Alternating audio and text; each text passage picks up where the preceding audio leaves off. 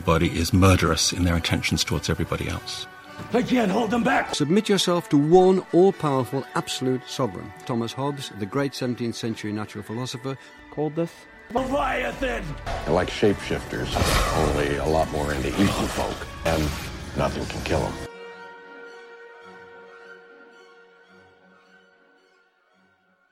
Hello, the internet, and welcome to the first podcast of this series entitled Lands of Leviathan, which, as I'm sure most of you know, is a homage to Thomas Hobbes.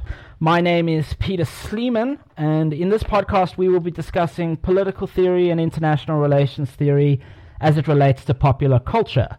By popular culture, we're mainly talking about really nerdy stuff: Star Wars, Star Trek, the Jedi Council, and the zombie apocalypse. With me, as always, is my esteemed colleague, Brock Rudderman. Would you like to introduce yourself, Brock? Hi, members of the internet. I am very interested in international relations theory, and I look forward to discussing some of the basic concepts there within the realm of popular culture, and hopefully we can have a lot of fun.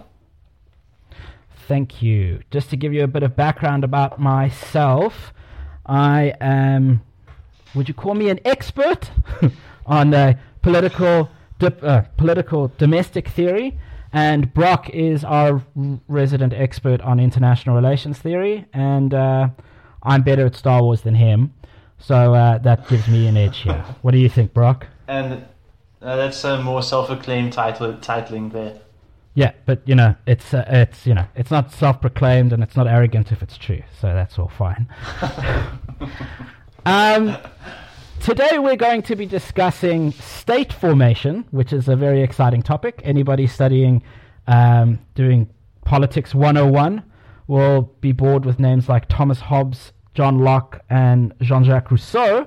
However, we're going to be looking at it from the point of view of the zombie apocalypse. And with regards to that, we're discussing things like The Walking Dead, Dawn of the Dead. What else do we have, Brock? Oh, we've got Night of the Living Dead, Return of the Living Dead, 28 Days Later. We've got everything from speed zombies to slow zombies to religious zombies. We'll be talking about it all. Excellent. So, to start us off, firstly, I think that we should discuss our types of zombies. So, I think we've got three types of zombies. I'll go first, and then Brock can take up the second one. Because that's his area of expertise. So the first type of zombie that I think everybody's familiar with, that is the standard zombie apocalypse of today, is what we're labeling the medical zombie, the virus-laden zombie. So these zombies are infected with some sort of virus, and I don't want the internet to argue with me, so what's going to happen is we're going to define this very specifically. The virus gets into the brain, kills the host, reanimates the body, but the body still remains dead, and the virus then basically uses the body as a puppet, and that zombie can then walk around, do whatever it wants until it either falls apart from rotting or it gets its head blown off.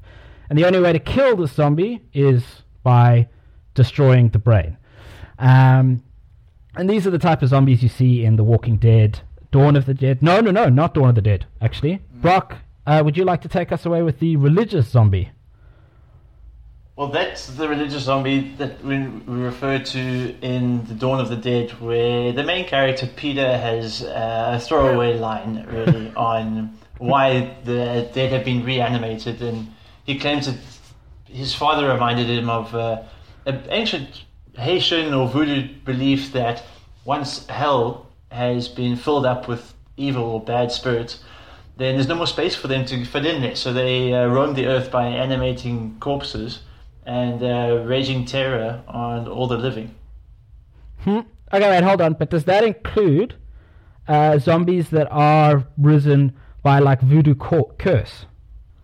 Yes, it does include that. That is what we are led to assume by Peter's claim, that it comes from that tradition, where sometimes the practicing voodoos do not necessarily require a corpse or a dead person. Sometimes they can reanimate a living person, but by channeling an evil spirit into it. However, this hasn't been made reference to in the vast amount of popular culture. So, as far as we're concerned, this is not the most commonly referenced type of zombie. Okay. So I think what's important to take away from the religious type of zombie is that in these fictional universes, the supernatural exists, and specifically in like who did Dawn of the Dead? Ramon? What's his name? Romero. I'm not a nerd. Ramiro, in the world of Ramiro, it's not only supernatural but Christian. So God exists in those worlds, and we're going to be looking at what happens to a state in which that is the case. And this is not a Christian world, not necessarily. It's definitely a theist world. A God exists, and it's a good God. It has to be a good God so that it antagonizes the evil one, or the one who's in control of evil spirits, or hoards evil spirits. There's no reference to a Christ figure or a son of God, but mostly just that there is a good God, there is a bad guy, and the bad guy is sort of responsible for the evil spirits that have taken to the earth. But you could make the argument that if there is a hell to be too full with souls that they spill up into the earth, that it must at least be a Judeo-Christian world in which those things exist, because only those religions have a hell. Do Jews have a hell? They've got like a Sheol. That's true. Yes, they do have a Sheol. Yep. But there's also an Islamic hell. There is an Islamic hell. And even in pagan tradition, there's a form of nasty afterlife that awaits people who don't perform too well. But there is less judgment on the person's character in those pagan traditions. So I'm not willing to settle on a Judeo-Christian form of theism that comes out of the sort of voodoo or religious type of zombies. But it's not that much. It doesn't make that big of a difference. I think the reason why there's debate here is probably because it hasn't been referenced that much. It hasn't been brought up in popular culture, or Hollywood at least, has cottoned onto the medical zombie a lot more, and they use all sorts of viruses and strains and chemicals and who knows what else, rather than talk about evil spirits animating dead bodies. Cool. Okay, so those are the first two types of zombies, and now we have the third type of zombie, which I'm sure that many of our listeners have had the drunk debates about whether this actually constitutes a zombie or not, and that is the zombie found in 28 Days Later, 28 Weeks Later, Yeah. And I suppose to a certain extent in Resident Evil as well. And also I Am Legend. Oh yeah, although those are like zombie/vampire things. But they're also, the key similarity there is that they're not dead. Oh wait, hold on. I would say though, one of the key characteristics of a zombie is that it's mindless.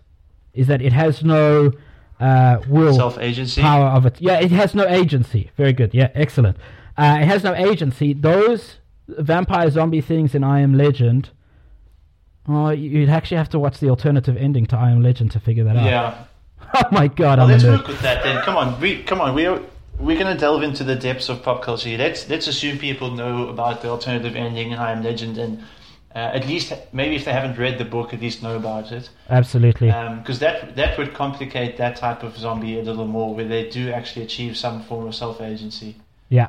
Self-awareness, I should say. Yeah. To any of our listeners who haven't seen I Am Legend, why not?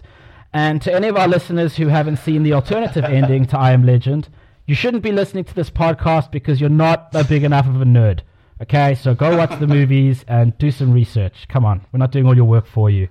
But let me just do a little bit of a spoiler alert first before I give away the endings.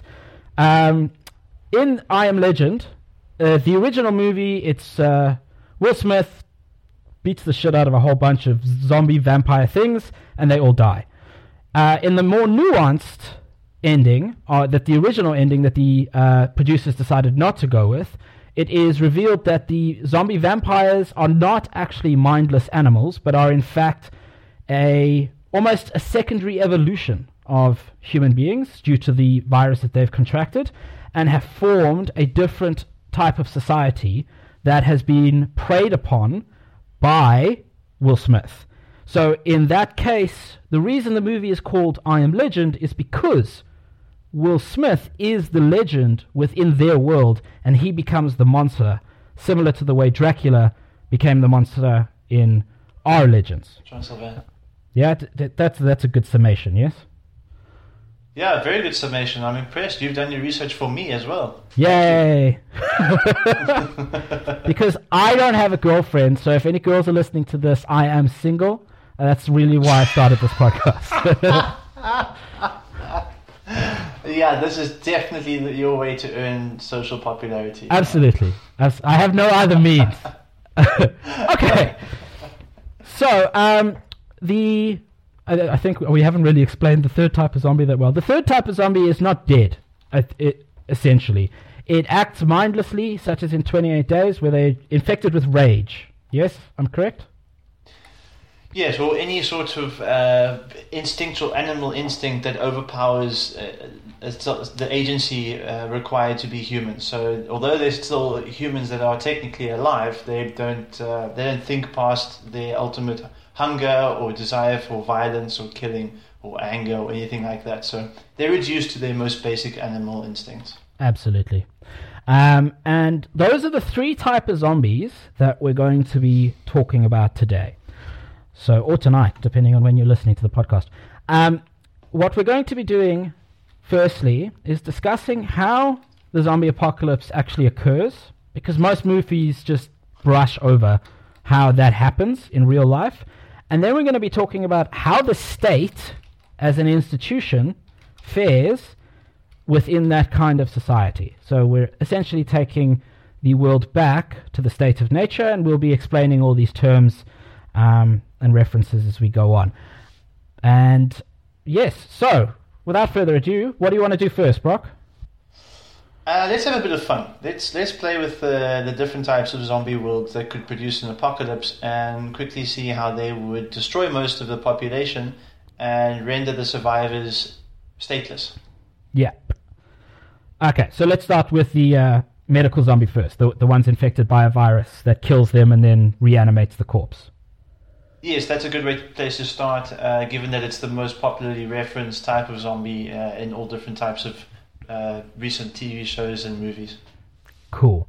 So my first contention to put to you, and notice that I use big words like contention, is that I know it's big for you, Peter. I find it unlikely that the state would fall to a threat such as even a zombie horde, given that they're like fairly easy to kill. And that's why we don't see it in movies. We don't see, in The Walking Dead, we don't see the zombie hordes actually taking over the society. What we see is the aftermath. We just are led to assume that this happened. So why is it that a zombie horde poses enough of a threat to society that could actually lead to the society's downfall? Well, one, because they are already dead. So to inhibit them or to render them useless in some way does not involve one bullet to the chest. As we've seen in even things outside of The Walking Dead, maybe you've read World War Z, where it takes a lot more. You have to sever their head, you have to completely incinerate the corpse to stop your attacker. So that way I think that the state doesn't really know what's coming. They try traditional military tactics and crowd control techniques that would stop a horde of onsetters from attacking civilians and members of state police and the military. So that's not going to work. You're going to be using shotguns, grenades, maybe a few automatic firearms that are not going to put down a zombie. We've seen much more effective weapons like that are typically used in close quarter combat, such as swords or katanas, Flamethrowers even can be useful depending on the power. that would have to repel the threat.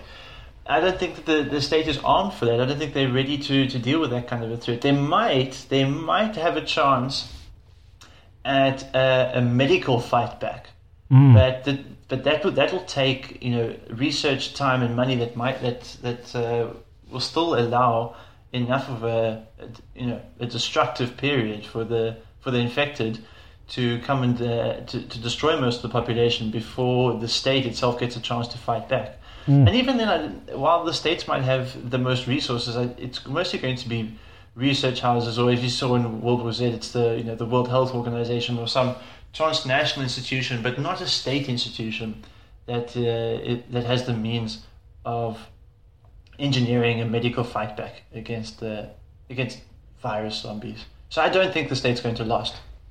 Okay. Now that you've said that, I find myself agreeing, given that the zombie outbreak, unlike many other diseases, I mean, even if you look at the most recent Ebola pandemic that occurred in West Africa, that's not an exponential growth rate. Those diseases don't, one person doesn't infect one person necessarily. They have different stages of growth, whereas each zombie could affect at least one other person. And that person could infect another person and another and another and another. So you have a true exponential growth rate across society. Yes.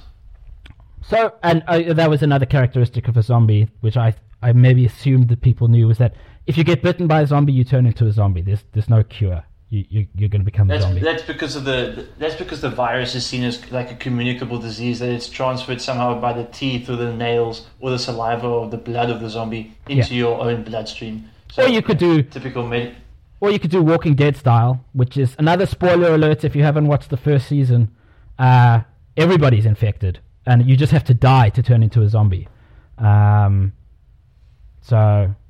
yeah, that's an interesting setup that they've got there, and that the only real threat then that the zombies pose is not a medical threat; it's just a threat of death. So, it's only if they get you with a blow, if they strike you with something that could cause you to die, then you're going to turn to a zombie. It's not that if they bite you gently in a soft, affectionate way that you're going to slowly transform into one. Yeah, if you die in The Walking Dead and you don't have actual brain trauma, you're going to become a zombie.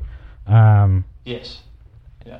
Okay, so I think we could probably agree, for the sake of the argument, that the state is not well equipped. Well, the state as it exists today is not well equipped to handle a zombie apocalypse. And if the state, let's throw a span. I'm sorry to interrupt you right there. I would say, if the state was having this conversation with us now, if we were talking to presidents and prime ministers, then I would disagree with you. I would say the state is equipped, because they would be forewarned, and forewarned is forearmed. They've got the resources. They could, it could initialize training procedures that would prepare for a zombie outbreak. But because no one, sees it as a legitimate threat to society, their army is preparing for terrorist attacks or protecting people from mass murderers or severely a human threat. And I think that's an excellent parallel to draw. The American government. And we might have another podcast on conspiracy theories, so everybody calm down. The American government did not expect to be attacked on its own soil, and was therefore ill-prepared to counter an attack on the scope of 9/11, which was a one-off instance.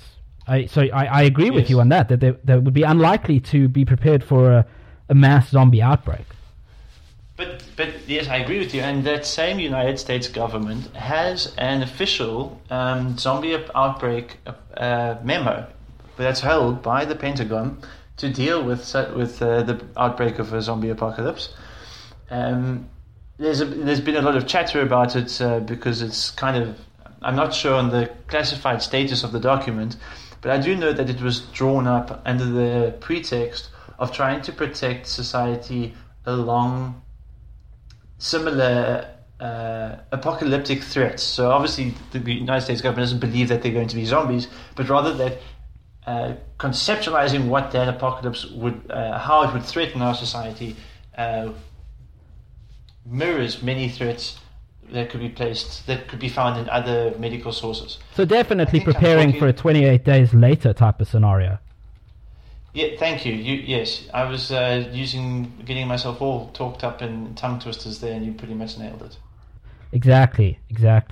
Okay, so given that, if I have one more spanner to throw in the works before we get into state collapse, where would the zombie apocalypse have to start for it to actually? Because as long as one state survives, I think you're fairly good. You know, if America survives the destruction of every other state, that they could take care of the world. Which means that if your zombie apocalypse starts in an isolated region, such as Australia or England, somewhere that you know has large bodies of water around it, would that not be able to stop the complete breakdown of the international state system? I love that question. That's a really tough one for me to pick an answer to, because we know that one, if we're not talking about the rage virus zombies, so not the third type, if we're talking about religious and medical type zombies, then in other words, zombies, animated corpses, if the corpse has already died, then it's no longer dependent on oxygen. And if you've read World War Z, you know that the bodies transfer themselves. They're able to walk underwater because they can, you know, they don't breathe. And the sheer weight of them gets the horde moving through the ocean across. I think in the document in the World War Z book, they cross the English Channel that way. And so that's how they get into England. Now, obviously, you know, the oceanic continent is surrounded by a much larger body of water, but I think the principle still stands. I mean, even if any government or any collaboration of states was idiotic or insensitive enough, at least, to nuke Australia or New Zealand, they still wouldn't be able to nuke those zombies underwater, right? Yeah. But we all know. Then it just changes the warfare, I suppose, because then you've got to deploy nuclear submarines, which perhaps could then have advanced underwater missiles. They could destroy the zombies and far down. Even if you did nuke, even if the entire population of, let's say, New Zealand was zombies, and you nuked Auckland, Wellington, you know, the major cities, you're not going to catch all the zombies in the blast radius. So the zombies in the blast radius, they're gone. All the rest of the zombies, they're zombies. They don't give a shit about radiation. So what you've got is walking tumors that are now radioactive, which is pretty bad for the rest of the population, which is exactly what happens in World War Z. And correct me if I'm wrong, isn't there a similar computer game that was based on the same principle in Chernobyl? You run around fighting radiation-infected zombies? Yes, Stalker. Very good game. Yeah, that's the one. And just for our listeners, we're going to be plugging a book here. World War Z is a book written by Max Brooks. Excellent book. Anybody wanting to survive the zombie apocalypse, that's required reading. Don't watch the movie, though, because Brad Pitt is crap. Yeah, for some reason, that was one of the movies that got higher ratings than it deserved. Yeah, totally. Absolutely. But we still deserve like some form of advertising reimbursement from these guys. Yeah, Max anyway, Brooks. We'll talk about that please. off air. Max Brooks, if you can find me a girlfriend, that would be great. Is that payment enough then? Huh? Okay, so I think we've determined that the medical type zombie is enough of a threat to the state to warrant a large scale destruction of the state system. And I think we need to get into a bit of theory here to discuss what the state system is. So if you don't mind, Brock, I'm just going to give a bit of politics 101 here. The state system. If you bore the audience, I will climb into the microphone and bitch slap you. No, I won't. I promise. I'm sorry. Okay. The state system, as it exists today, is based on something called the Westphalian state system. Basically, a state is a defined territory with a defined population, with a government that controls that entire territory and has something called the monopoly of coercive power over that territory, which means that only the state can effectively use force on anybody within that territory and anybody outside of that territory. So the state can use its police force to subjugate its population if it's authoritarian. But Peter, Yeah. where does this monopolistic power come from? Why does the state have it? The state has the monopolistic power. I mean, there are many theories, but I think the one we're going to be using to explain how this comes about here is the social contract theory. Basically, when we're looking at something like the zombie apocalypse, society has broken down to such an extent that everybody's basically running around looking out for number one. Yeah? So Yeah. you have no guarantee that your neighbor's not going to murder you. You have no guarantee that people aren't going to rape your wife, your daughter, you. I mean, Or yourself, yeah. This is an egalitarian society, so rape is just everybody gets raped. Everyone gets raped. Everyone. So in the state of nature that exists in this post-apocalyptic zombie world, people need to work together, don't they? And human beings tend to work together because we are social beings. We exist within. We are from a biological perspective. We're herd-based animals. Am I right, Brock? Yes, you're right. And we tend to form groups that then oppose other groups in the conflict for resources. And those resources don't have to be just substantial, like food and shelter and things like that. Those resources are things like safety, security, and any other amount of intangible resources. Now, in that society or in that group that has no rules, it becomes important that people in the group can trust each other. The only way they can do that is by giving up certain rights that they were given, or not, that they were born with, to a larger authority. And this authority is what we call the state. And it's what Thomas Hobbes, the great 16th century philosopher, called the Leviathan, which is the beginning of this podcast, and that's why it's there. And that is how the state forms, and that agreement between the state and the population is called the social contract. Do you have anything to add to that, Brock, or was that good? I do want to add something that just when we establish why people are willing to cooperate and make sacrifices so that a larger authority can enforce their rights, they're not sacrificing their rights. When they make an agreement to set up a larger authority to enforce a peaceful society, they're sacrificing their freedoms. And freedoms are different from rights. So if we have a freedom without a state authority, without a higher power, if I'm just living in the state of nature alongside many other individuals, I am free to kill whoever I want, right? Because there's no one who says that I can't. The person has the freedom to defend themselves if they so wish. But then the best man wins. However, if I want to live in a society where I'm protected from my neighbor and his threats, then I'm going to give up my freedom to a higher authority who can then protect me from that. I'm giving up my freedom to kill him. So although I don't want him to kill me, I'm not allowed to threaten or kill him. And that's one of the first freedoms that people can identify with. We're very sensitive to people threatening our personal security, and this is because we've been conditioned by a modern state system. Mm-hmm. So, and then obviously after that, you give up your freedom to steal, your freedom to rape. So nobody gets a rape except for very unfortunate people, and we give up a whole bunch of other freedoms that we no longer we don't think are necessary for the founding of that good society. Yeah. Yeah, yes, that's correct, and it's probably important to remember that when we say freedoms, it's not the positive connotation people are used to hearing. It's a freedom to do what you like. So it's a negative freedom, and it's a freedom from restraint. So when we talk about freedoms, we don't want people to think you're free to pursue your own happiness, but you're also free to avoid serial killers.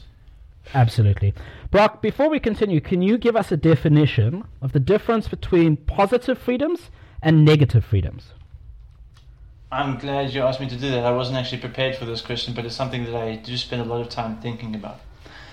It's something that the writer and political thinker Isaiah Berlin has developed. But the tradition is a little bit older than him in thinking about the different forms of freedom. I don't want to bore the audience here with too much detail, but basically, negative freedom says that I am free from restraint. I'm free from things that stop me from doing what I want. So there are no laws going to stop me from going. Today I'm speaking to you on a pretty hot day. I want to go spend some time at a body of water like a lake or a beach. Nothing's going to stop me from getting. There's not going to be a blockade. There's not going to be a policeman saying I can't go there. And so that would be a definition of I have negative freedom. I have the ability. I can go to the beach if I want. There's nothing going to stop me. Positive freedom means I have the agency to do that. So because I've identified going to the beach today as something I want to do, then I have the positive freedom to actually go and do it. So it's not only that there's an absence of something stopping me, it's that I have something enabling me. I have the agency to go to pursue what I want.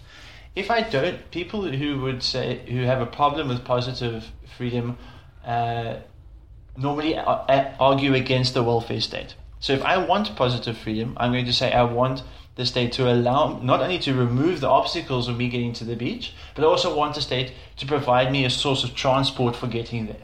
And if something should happen to me, like I come close to drowning or something, that there should be an authority there to, like a lifeguard or something, to ensure my security at the beach. That's kind of positive freedom, where there's power enabling you to pursue what you want. I hope I've explained the difference.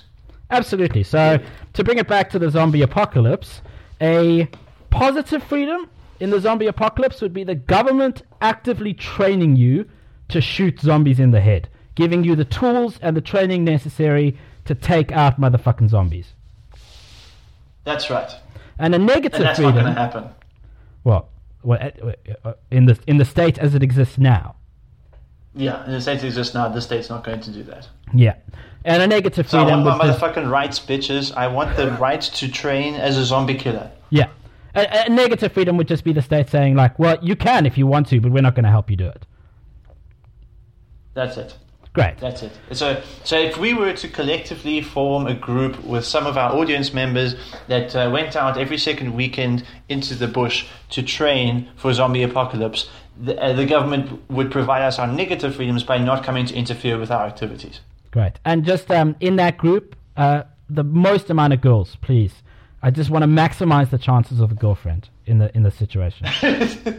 But also of repopulating the planet after the apocalypse. Oh, I'm not that concerned about that. Like I just want somebody to cuddle with. That's what I want. Okay, so and in that group you can have your girlfriend, but I'm the leader. Oh no! I see now it's getting difficult, Brock. You know, I think I'm going to start my own group. You know, like I just start my own group. You want two separate states? Because now we're discussing state warfare, okay? Now zombies aren't the problem anymore. Now it's two groups. Well, now we come back to a question that something you touched on earlier, is that would a survival of which state would give people the best opportunity to buy back into that state? So you said that if the United States were to survive the apocalypse, it would give the surviving humans left on the planet the best shot at survival. But the problem is when two states survive, and this will get really interesting if one state is a little less formed. So say you had like a really well-developed formed state, like the United States. Or in fact, let's go with Israel. Israel got a pretty great defensive system, pretty great military, very efficient, very well trained, not that perfectly geographically located, but I still think that they'd give the zombies a really hard time. Mm-hmm. But let's take a less formed state. So like one of the Arab nations, in fact, let's go with the Palestinian state. So what's going to happen with regards to state formation and state buy-in? When we're talking about overarching political power and the monopoly of coercive power, when those two states start staking a claim or giving themselves a mandate for protecting their citizens, do you think there's a chance of cooperation between them, or do you think they're only going to be looking out for themselves? That's an interesting question, because it takes the discussion out of just competition for resources, because in that world, the states aren't competing for resources only, especially if we're looking at Palestine and Israel, which is an interesting example. In this situation of a zombie apocalypse where both those two states survive, I would imagine that you're looking at an in-group, out-group situation, yeah? Where you've got the people, human beings, on the one side, in two different states, and zombies on the other side that represent a credible and tangible threat to the livelihoods of both groups of people. In that situation, I like where you're going with this. In that situation, it's highly likely that the Palestinians and Israelis would put aside their differences and form a unified state against the zombie threat. Okay, I'm going to step in there. I was with you. I like social identity theory. I think it's very useful in discussing the salience of identity when it comes to superordinate threats. So if I'm Israeli and you're Palestinian, that's pretty important until there's an external threat that threatens our common humanity. So suddenly our common humanity becomes more salient than our religious or cultural identity, and we're able to work together. So I was with you there, but I can see the states maybe helping each other out. A unified state, maybe that's a step too far, because here's why. We need to appreciate the heightened intensity and paranoia that sets in to nations, surrounded by things like apocalyptic threats, especially when they're human formed. Although the zombies might be dead, people start freaking out a little bit. So I imagine a few members of the relative nations, both Palestine and Israel, starting to lose their ability to distinguish between a zombie threat and an Israeli threat. They could see them as competition. While there might be cooperation at a higher level, I don't think those states are necessarily going to unify if people at lower levels are starting get a bit itchy and trigger happy. I would agree with you to a certain extent, but only from a theoretical perspective. In the case of the zombie apocalypse, we've already seen situations in history where loose associations of states came together to form large unified bodies for protection. Prussia unified to form Germany against a French-British threat. America itself is made up of 13 colonies that unified against external European threats. Those people within them, while they might not have had the level of animosity as the Israeli Palestinians do, they still unified against a common threat. Now, if that common threat is amped up to the level of a zombie, zombie hordes, and I mean like Middle Eastern zombie hordes, you've got Africa coming in, you've got, the Asian zombie hordes coming in as well. Yeah, it's pretty high mass there. While I agree with you that there would be dissidents on both sides, the state would have to be authoritarian enough to squish those dissidents and say, we're a unified state, deal with it. So I think this actually leads in to a question, what type of state would form in the zombie apocalypse? I definitely don't think it's going to be a... before you go on, legally... I want to ask you, not what type of state would form, actually, but that question, but also more importantly, what type of state should form? Because that might be the more pertinent question. And it's a more fun question to answer, because you don't want to go back into theory about different types of states. Yeah. And I certainly don't think that if we did do that, we'd be able to come up with one prepared to deal with the zombie apocalypse. So let's try and stay entertaining here and discuss a normative type of state that we haven't found yet that would be best suited to deal with the zombie threat. I am going to go I think we're going to have to abandon the legal parameters of state formation, because this state is going to have to be highly operational, highly mobilized, highly efficient, and very authoritarian. Are we saying communist? Are you saying communist states Is that what you want? A goddamn commies? That's what you want, isn't it? I don't want a communist state because not everyone is equal. You know, some motherfuckers just cannot help a state defend as some other people can help a state defend against a zombie threat. So I don't think everyone's born equal, right? You're gonna get some guys or even women who just don't have the necessary skills to survive, and they're not going to be as worthy to the state, and yet the state will still have to look after them, right? I don't think it's a communist state. Or at least not a pure communitarian stateless society. I don't think we've seen the likes of such a militarized state that would be needed. What do you think? I think that it would be... obviously, to take it back to just like basics, it's not going to be democratic, because a state like that doesn't have time to hold free and fair elections. Yeah? As you say, it has to be... Point. It has to be a very strong state, very highly militarized. Obviously, conscription has to be employed. Every able-bodied person has to be a member of the army, or at least be able to fight. Yeah. Yes. And very good use of resources, which does mean that it has to be a modern state. It has to be a state that's able to utilize resources well, build the guns, build the tanks, build everything that it needs to fight the zombie hordes, as well as have medical care on hand for people who turn into zombies, or, you know, because you've got to deal with all the other shit that comes along with an apocalypse, whether it's zombie or not. You've got viruses. Feed people, yeah. Exactly. So I would imagine a state that actually looks more like a feudal China than a European state. A state that has almost absolute authority over its territory, treats its people fairly, because it cannot have a revolution. Like, that cannot happen. So I don't think you're going to have any crazy leaders in charge, but you're going to have very strong, powerful people who hold a very tight rein on their people's freedoms, but at the same time are fair. And that will be your social contract. Your social contract will be, we protect you from the zombies, but you give up way more freedoms than you've been used to in a democratic state. Yes, I like how much emphasis you put on the state authority there, that it has to be absolutist. And that you know it's going to happen when the state just, the members of the state, I'm talking about now about the leaders, they just assume power. They're not going to be elections. It's not going to be representative. It's just going to be those closest to the resources.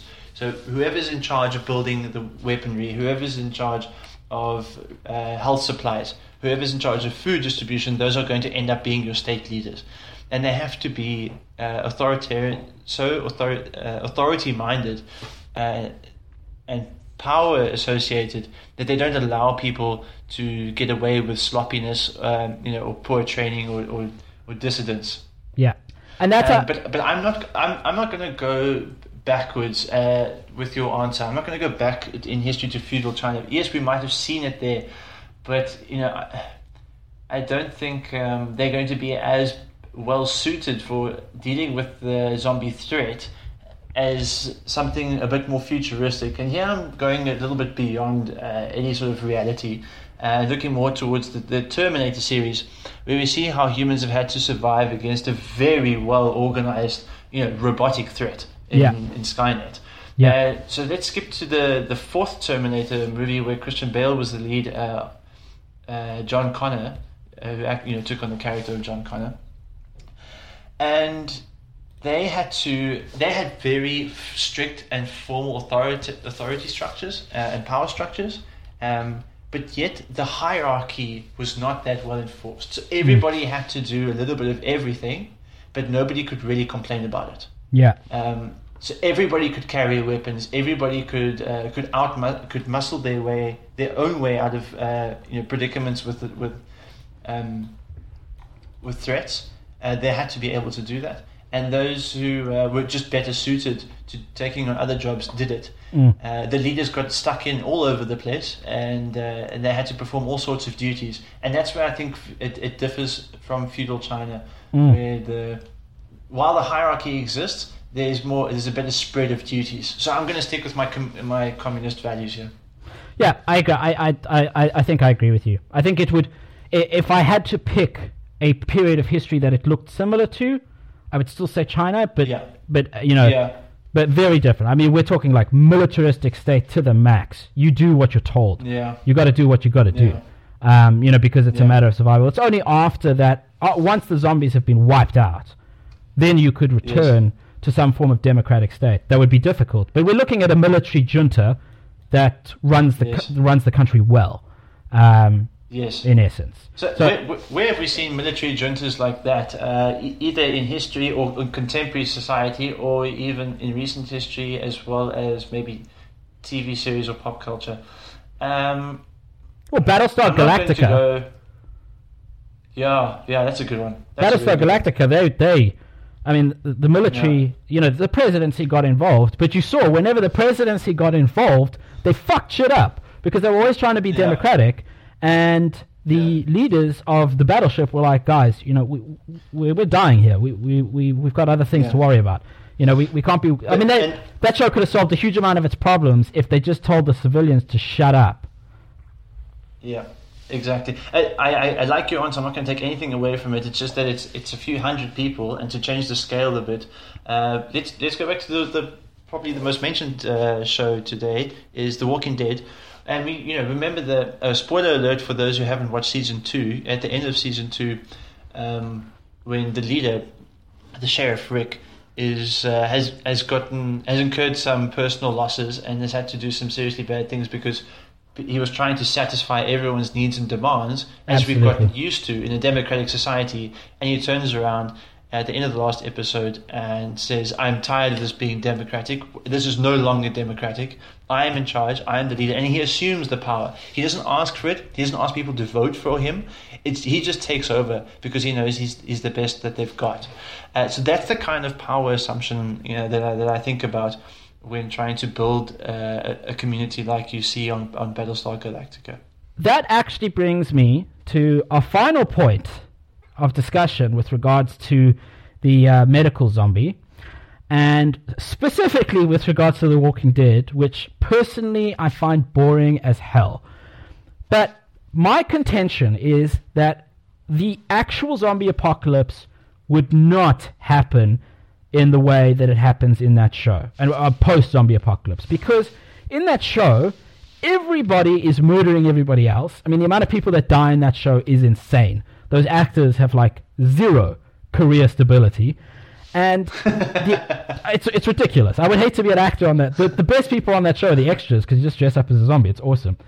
But they're not just killing each other. They're killing very important people. They're killing doctors and lawyers and people who would be good for society. So, like, spoiler alert for anybody who hasn't seen it, but the governor is an insane psychopath who could only rise to power in very specific situations, like we've seen maybe in Africa post-independence.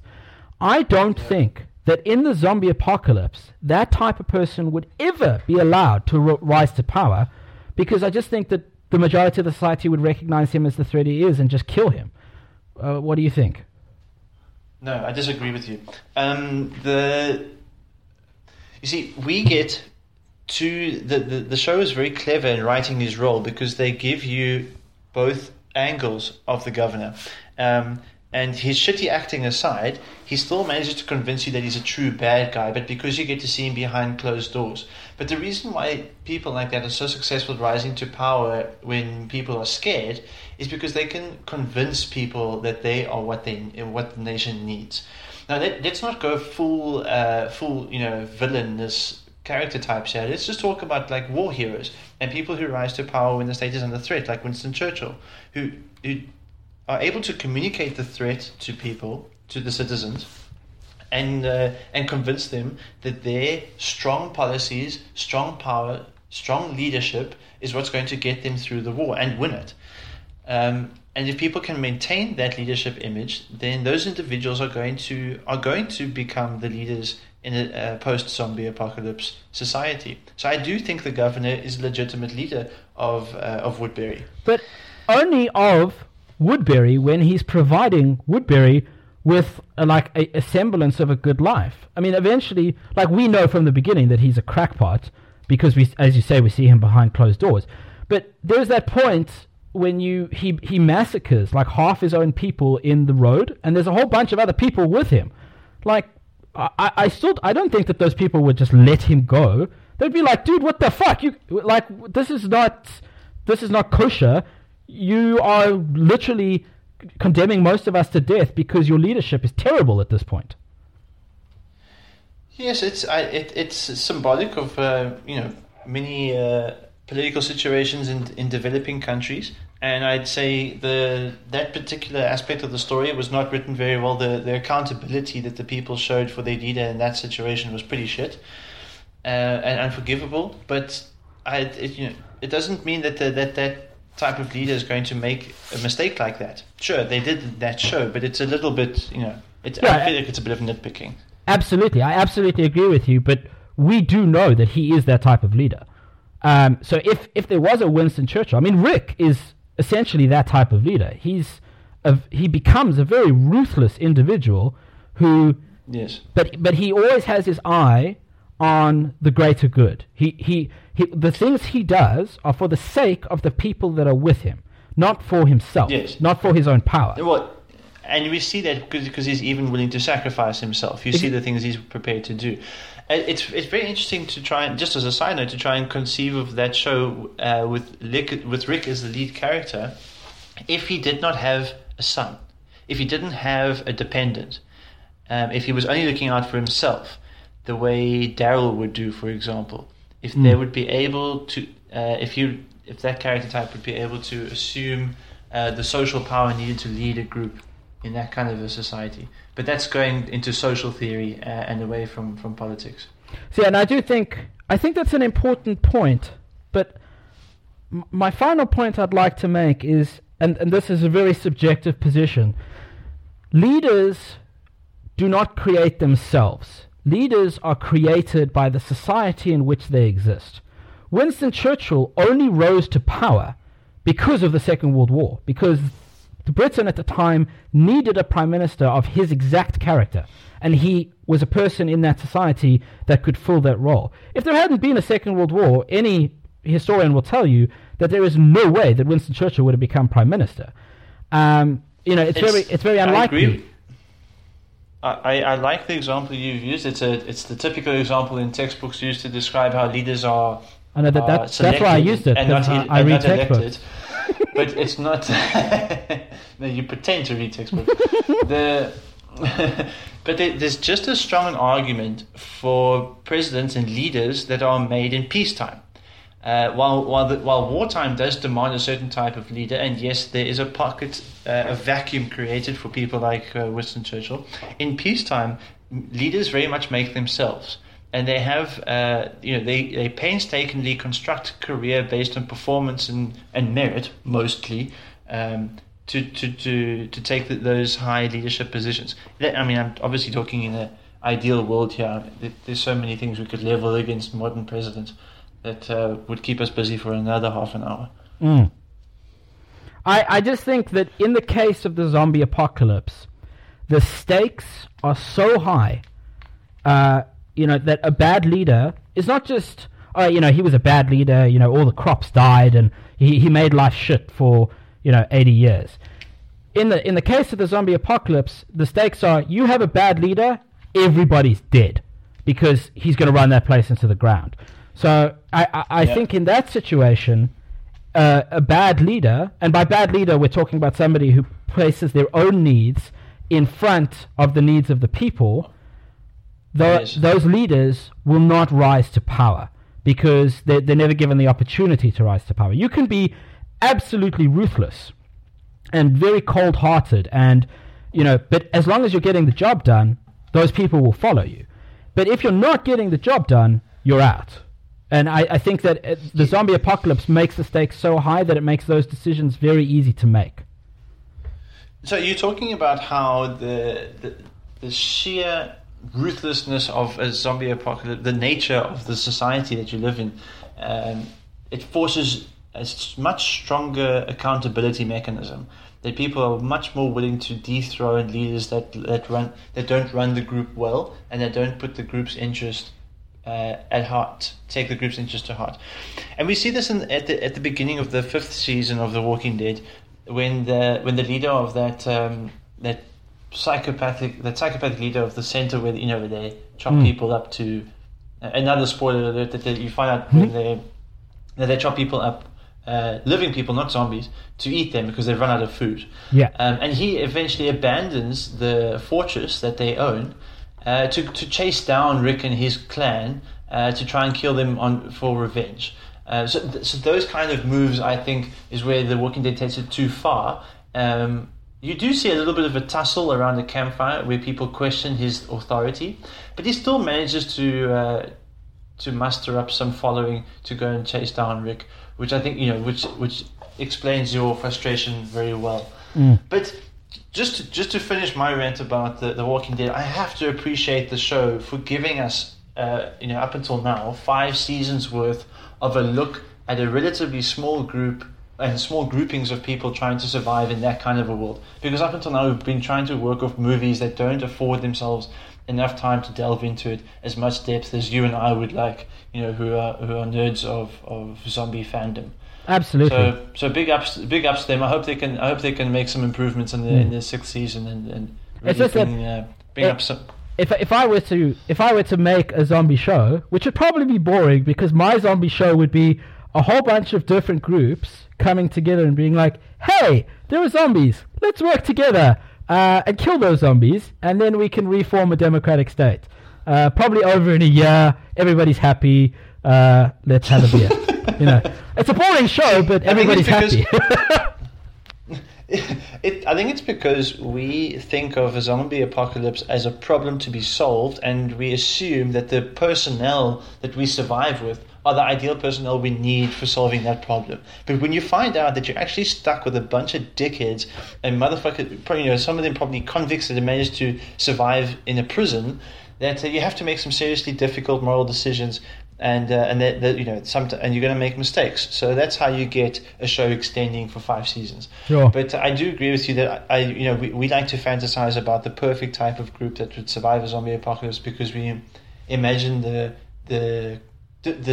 all the differentiated skills configurations we could put into one group, sort of like you're building a role-playing party-based computer game, where you can say, right, you will be the dual weapons rogue character, and you'll have to monitor the food supplies, and you will have to see to the sick and wounded. And so we think, as long as we have enough people to divide up those roles, we'll be okay. Well, as long as I can just be a Jedi, then I'm happy. Jedi class zombie apocalypse, I win. It's all good. Well, this is maybe a little subtopic we should talk about sometime. Is what's the best weapon to use in the zombie apocalypse? Although that doesn't have much to do with political theory and international relations theory, but straight off the bat, it would have to be a lightsaber. It would have to be a lightsaber. There is no better weapon than the lightsaber. But not just because of its destructive power, but because we've established that to wield a lightsaber, you have to be powerful in the Force. And so it's not just the lightsaber; it's the Force, that the ability of being able to wield the Force, that grants you, the dual threat of being able to, shove zombies around and chuck them off cliffs just by waving your hand. But also, I honestly think that if you ask that question about anything, what is the best weapon for blank? Lightsaber is always the answer. Dude, I need to take down a battleship. Lightsaber. Dude, I need to cook some dinner. Fucking lightsaber. Dude, my girlfriend is being really difficult. Lightsaber. It's the only option. It's always the first tool to be used. Oh, that's so... Dude, the spider's about to attack me. Where's lightsaber? Any problem can be solved with a lightsaber. He has a trick question for you to end the show. Would a Jedi mind trick work on a zombie? Oh, what type of zombie is my? Yeah. Because medical zombie, no. Religious zombie, if it's been raised from the dead, no. Religious zombie, if it's like a voodoo one where somebody's been like zombified but they're not actually dead, yes, because then they've got a working mind. 28 days later zombie, because they still have a mind. that's still controlling their actions. So you could maybe But calm them. That would require a seriously powerful mind trick, though. Or like Yoda. Yoda. Could Yeah, do maybe it. Yoda could Jedi mind trick one of those. But why do you want a Jedi mind trick a zombie? fires. You could just lightning them. Now we established that I am Yoda and you are the fucking Sith. Yo, well, I'm happy with that. Fucking Emperor Palpatine kicked Yoda's ass, so I'm very happy. Okay, now we're getting very nerdy. Any girls who are still listening, I'm not that nerdy, I promise. Okay, so, ladies and gentlemen, thank you very much for listening to this podcast. On our next podcast, we will still be discussing the zombie apocalypse, because this actually went on for a lot longer than we thought it would. On the next podcast, we will be discussing how states will form with regards to the religious type zombie and the 28 days later live, runny, fast zombies. And there we will be exploring concepts of theocracies and maybe a bit more of totalitarian states, things like that. Probably throw Hitler into the mix because it's not good unless you throw Hitler in some way. Yeah. Yep, that's what we're discussing next. That's what we're discussing next. And don't forget to tell the listeners about all the shit that we've said and how much trouble they might have with it. And if they'd like to disagree, they can drop us an email so we can pick it up in our next show. Absolutely. So if we are always happy to get feedback, comments, information. If you guys have any topics, pop culture, that you would like discussed through a political science, international relations lens, we're very happy to do that. The topics we're coming up with so far are looking at the Jedi Council and comparing that to the UN. We're looking at Superman's effect on the international relations system, things like that, anything you want to discuss. And it doesn't have to be nerdy. It just has to be popular culture. So, I don't know, you want to discuss what's popular culture? Friends. Why can't the Friends people actually exist in the real world? Because they definitely don't make enough money to do the shit that they do. I'm warning you now, I will fucking resign if we talk about Friends on this podcast. But the email to email us on is landsofleviathan@gmail.com. That's LANDSOFLEVIATHAN, all lowercase. Please like and subscribe to this podcast. Tell all your friends about it. We will be on SoundCloud by the same name. Rate us, review us on iTunes. You can also follow us on Twitter at the same name, as well as Facebook at the same name, Lands of Leviathan. One last shout out is I would like to do a shout out to Jeanette Lee, a very, very gifted colleague of mine who helped in the design of our new logo for the podcast. Thank you very much, Jeanette. Hopefully one day we can have you on as a guest. Thank you very much, and looking forward to speaking to you next time. Rate and subscribe, share us with your friends.